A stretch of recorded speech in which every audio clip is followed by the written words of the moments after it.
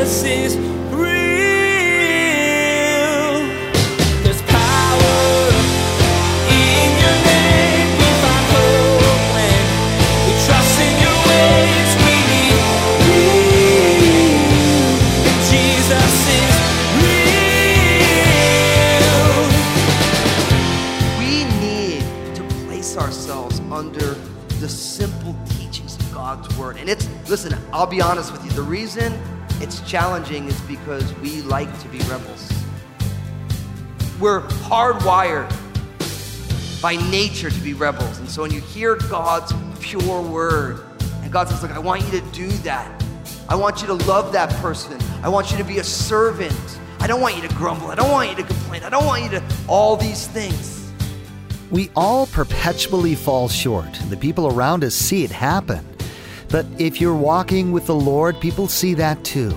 Today, Pastor Daniel will take us through the steps that the priests went through during their offerings to God.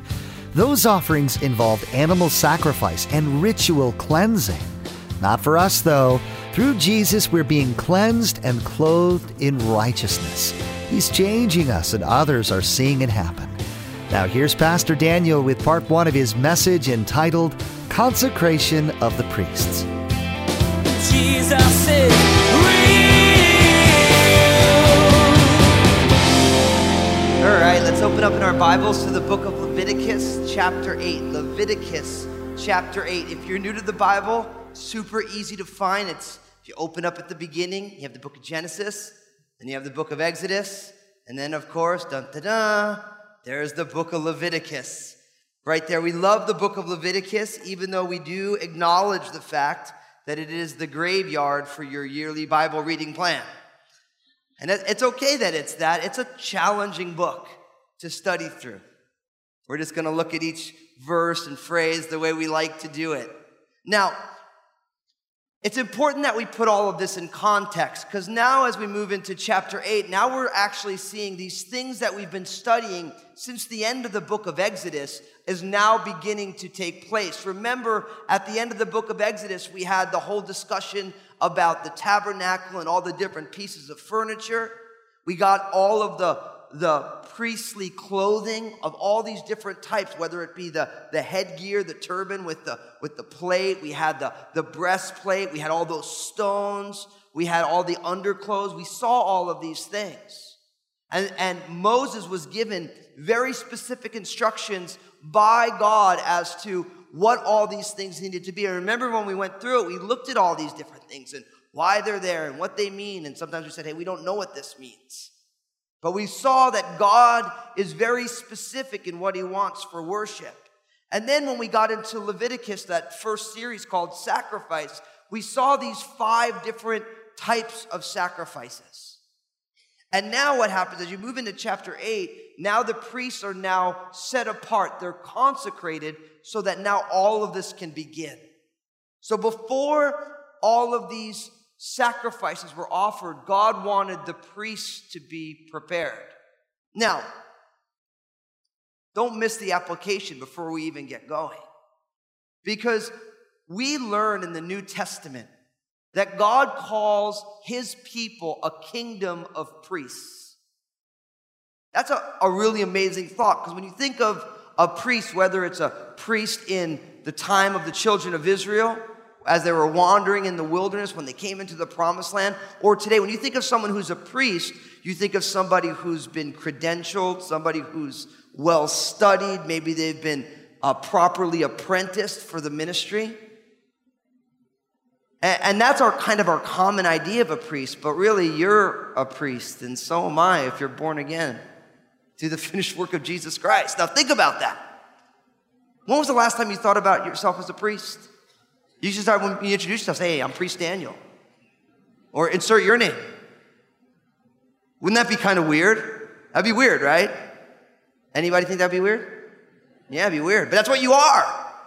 We've been made priests. Now, the function of the priest was to be the intermediary between God and the people. Jesus is that ultimate mediator. It says that there's one mediator between God and man, the man Christ Jesus.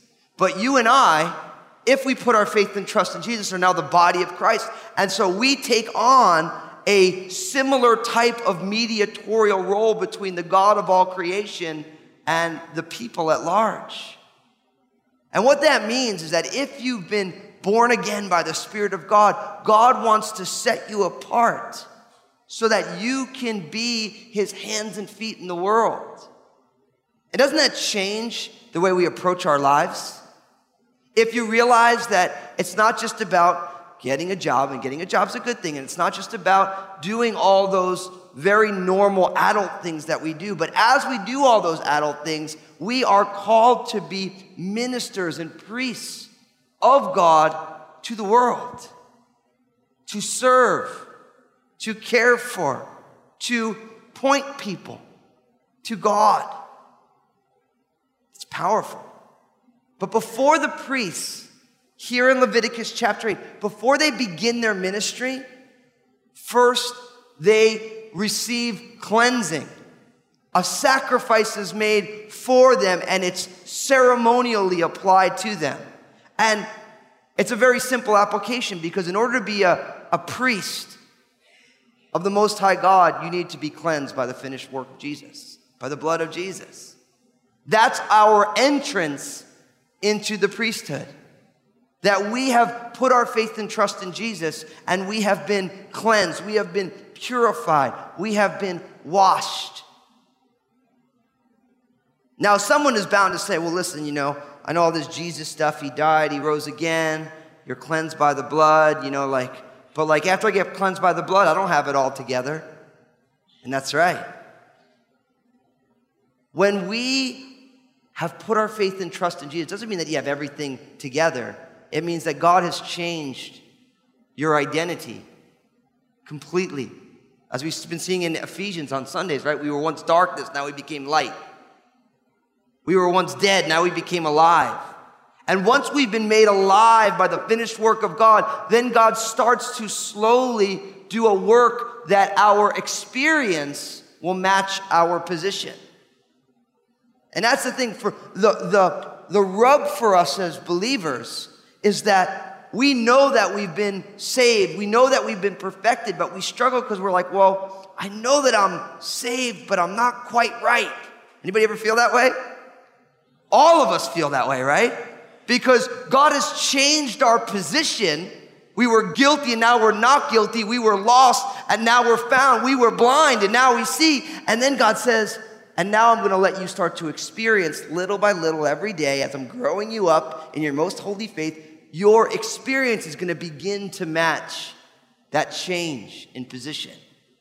And that's why there's that little nagging holy dissatisfaction in our lives as Christians. Because our profession and our experience don't always line up. And I'm here to tell you, if you feel that little tension, then you're right where God wants you to be. Because that tension is, this is what you are, and this is what I'm bringing you into. This is where you stand, but I am reforming you and reshaping you. That conviction of the Holy Spirit, that's proof that you're God's kid. You know why? Because no parent disciplines someone else's kid. Or you shouldn't, that's abuse. But because you're God's child, he says, oh, no, not you. Not in my house. Yeah, other people may, but not in our house. And that loving discipline of a heavenly Father is how God is reshaping all of us. So let's look at this, because as Pastor Chuck took this in kind of flyer review, this is a pretty elaborate ritual that we're going to see here. There's a lot of pieces to it. There's a lot of parts to it. There's a lot of nuances to this consecration or setting apart of the priest. So let's just jump in and we'll see where we end up. Sound good? Amen. Okay. Leviticus chapter 8, verse 1. And the Lord spoke to Moses, saying, take Aaron and his sons with him, and the garments, the anointing oil, a bull as the sin offering, 2 rams, and a basket of unleavened bread, and gather all the congregation together at the door of the tabernacle of meeting. Verse 4, so Moses did as the Lord commanded him, and the congregation gathered together at the door of the tabernacle of meeting. And Moses said to the congregation, this is what the Lord commanded to be done. Now, notice this. This begins with God speaking to Moses. You see that word Lord in verse 1? In most of your translations, it's capital L, capital O, capital R, capital D. When you see Lord in all caps, that is the personal name of God. We'd say it today would be either Yahweh or Jehovah. It's God's personal name. It's the I am who revealed himself to Moses at the burning bush. It speaks of God in his covenant nature. So he's speaking to Moses. He says, I want you to take Aaron and his sons, verse 2, and the garments, the anointing oil, the bulls. So now we're seeing that fulfillment of what began in Exodus 29 when we saw all these garments. He's like, I want you to take Aaron and his sons, the descendants of Levi, that priestly class. I want you to take all the clothes that you had already made. I want you to bring the anointing oil. Notice there's a bull for a sin offering, 2 rams, and a basket of unleavened bread, what we call matzah. And I want you to gather all the congregation together at the door of the tabernacle of meeting. Now notice this. This consecration was not some secret thing that went on in the inner sanctum of the tabernacle, but this went on at the door of the tabernacle of meeting, and all the people were there. That's pretty powerful, isn't it? When God is setting apart someone for the priesthood, it's not some quiet ritual that no one sees, but everyone's supposed to be there. Everyone needs to bear witness to what God is doing, to how God is setting some people apart. That's why, if you notice on Sundays here at Crossroads, we invite people to receive Christ and come forward. We don't want any, commando Christians, Christians on the stealth that nobody knows. Because Jesus lived outwardly, boldly, audaciously. The early church was bold and audacious. They were not afraid to say, hey man, I believe in the resurrected Jesus. And for too long, I think the Christian church has gotten a little self-conscious. Nobody else is self-conscious about what they believe, but we've gotten self-conscious. As in some ways, following Jesus is like not the most awesome experience in the world. And so when God ordained these men to be priests, everybody was there. Everybody saw it. All the children of Israel were there to bear witness to what God was doing. And notice, of course, in verse 4 it says, so Moses did as the Lord commanded them. And then in verse 5, and Moses said to the congregation, this is what the Lord commanded to be done. Now, all through the Bible, every time I see these expressions of obedience, I always talk about it, don't I? Because we need to learn how to be obedient to the Lord. Life is messy, life is hard, and obedience is hard, right? How many of us feel like Adam and Eve, like you can eat of anything you want, but that one tree, don't eat of it. And you're just like, oh yeah, watch me. Right? We have that rebellious streak deep within us where God is saying, look, I want you to love that person. And you're like, well, yeah, not really. Like, you're supposed to, but there's that party like, I wonder how far I can push the line.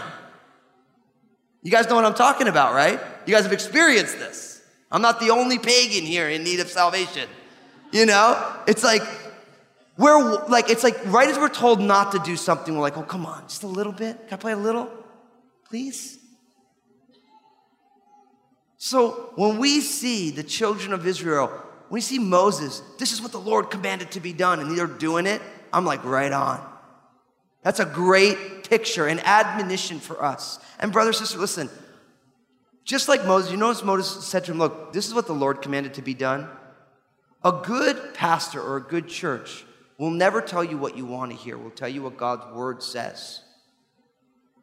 And I'm here to tell you, if you find a church or a pastor that always says everything and you like all of it, then you're probably not growing there. Because God is challenging. I mean, is Jesus not the most challenging person in the world? Like every time you're like, yeah, okay, I got this Jesus thing down, and then Jesus comes, you're reading the Gospels, and he upsets the apple cart again.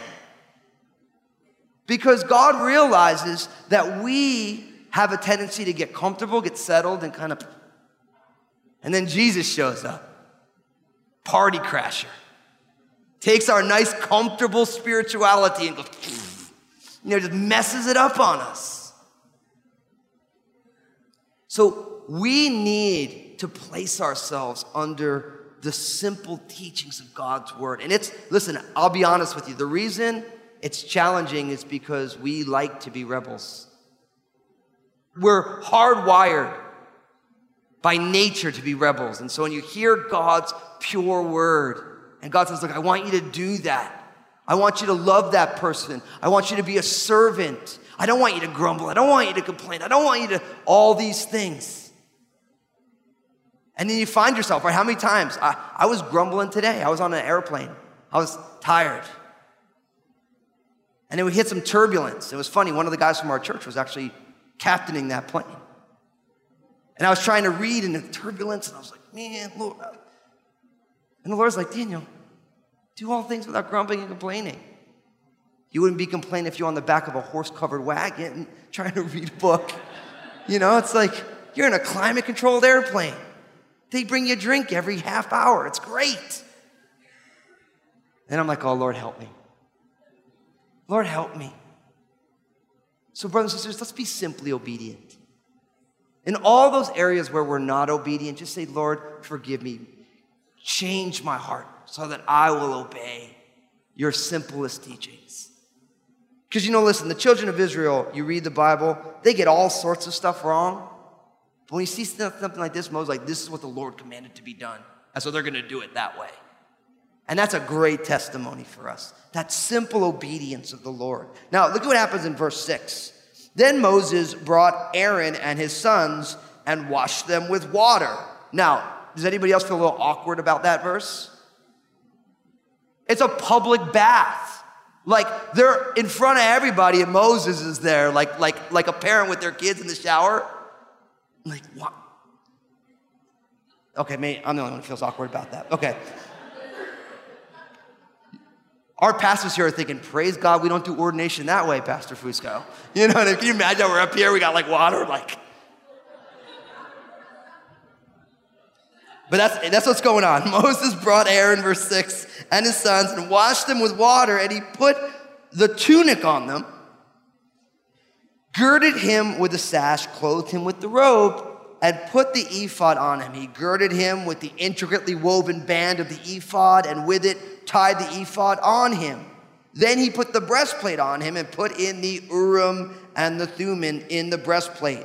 He also put the turban on his head. Also on the turban, on its front, he put the golden plate, the holy crown, as the Lord had commanded Moses. So notice these steps. First, God gathered the people together, right? Then they were washed, a ceremonial washing, and then they were clothed, properly clothed. And again, we've seen all of these different pieces of clothing when we studied the end of the book of Exodus. We showed you pictures of what they all look like. But don't miss those steps. God calls, God cleanses, and then God reclothes. Didn't we see that in the book of Ephesians? You put off, you be renewed, and then you put on again. That's what God does. He calls us to himself, then he cleanses us with the finished work of Jesus, and then he robes us in the righteousness of Christ to be a priest, to be one of his people. And we see that same thing, those same steps going on. Aaron brings in there, he washes them down, and then he starts to clothe them, put all the different pieces on them. The breastplate, the headgear with the holiness to the Lord plate, all of those things. All of this is going on in front of other people. Now, how cool is that? God is in the process of sanctifying, setting each one of us apart, but he does it publicly. God doesn't, like we get saved and then you get spit out perfect. God has you in process in public. And that's why, brothers and sisters, as followers of Jesus, when we fall short of walking worthy of the calling with which we are called, we just simply need to own it. Say, Lord, I'm sorry. When we fall short, when we get in the flesh, when we do something that we know is wrong and someone sees it, we say, you know what? I'm really sorry. God's changing me. He's working on me. Will you pray with me? Pray for me. Because God is setting us apart and reclothing us in Christ in public. Other people see it. They see your warts. They see your mistakes. And the difference between people who follow Jesus and other people is we realize we're in process. The whole gospel begins because we fall short. And we perpetually fall short. And the longer you walk with the Lord, the more you didn't realize, but you're now realizing how far short you really fell. All the time. Right? How many of you look back on other days as you follow Jesus? I can't believe I did that. And okay, I'm the only one. You guys are doing great. You guys should be up here teaching. Yeah. Because I look back, I'm like, man, I thought I had it right, and I was so wrong. Because as you walk with the Lord more, you're like, man, I didn't get that right at all. So God is changing us in public. And so be humble as God is doing the work he's doing in your life. Be okay to say, I didn't get that right. Thank God for his grace. Can I have your grace as well? Because we fail, and God is clothing us again in public. Now, of note, of course, is the Urim and the Thummim in verse 8, literally the lights and the perfection. Remember I told you when we studied this the first time that I was going to tell you what the Urim and the Thummim was, remember? And what did I tell you it was? Nobody knows. Every time someone comes out and gives you some really cool theory about the Urim and Thummim, don't believe them.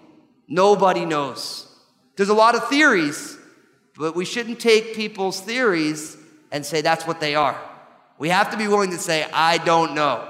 And listen, I've been reading rabbinical commentaries for a long time, and none of those guys know either.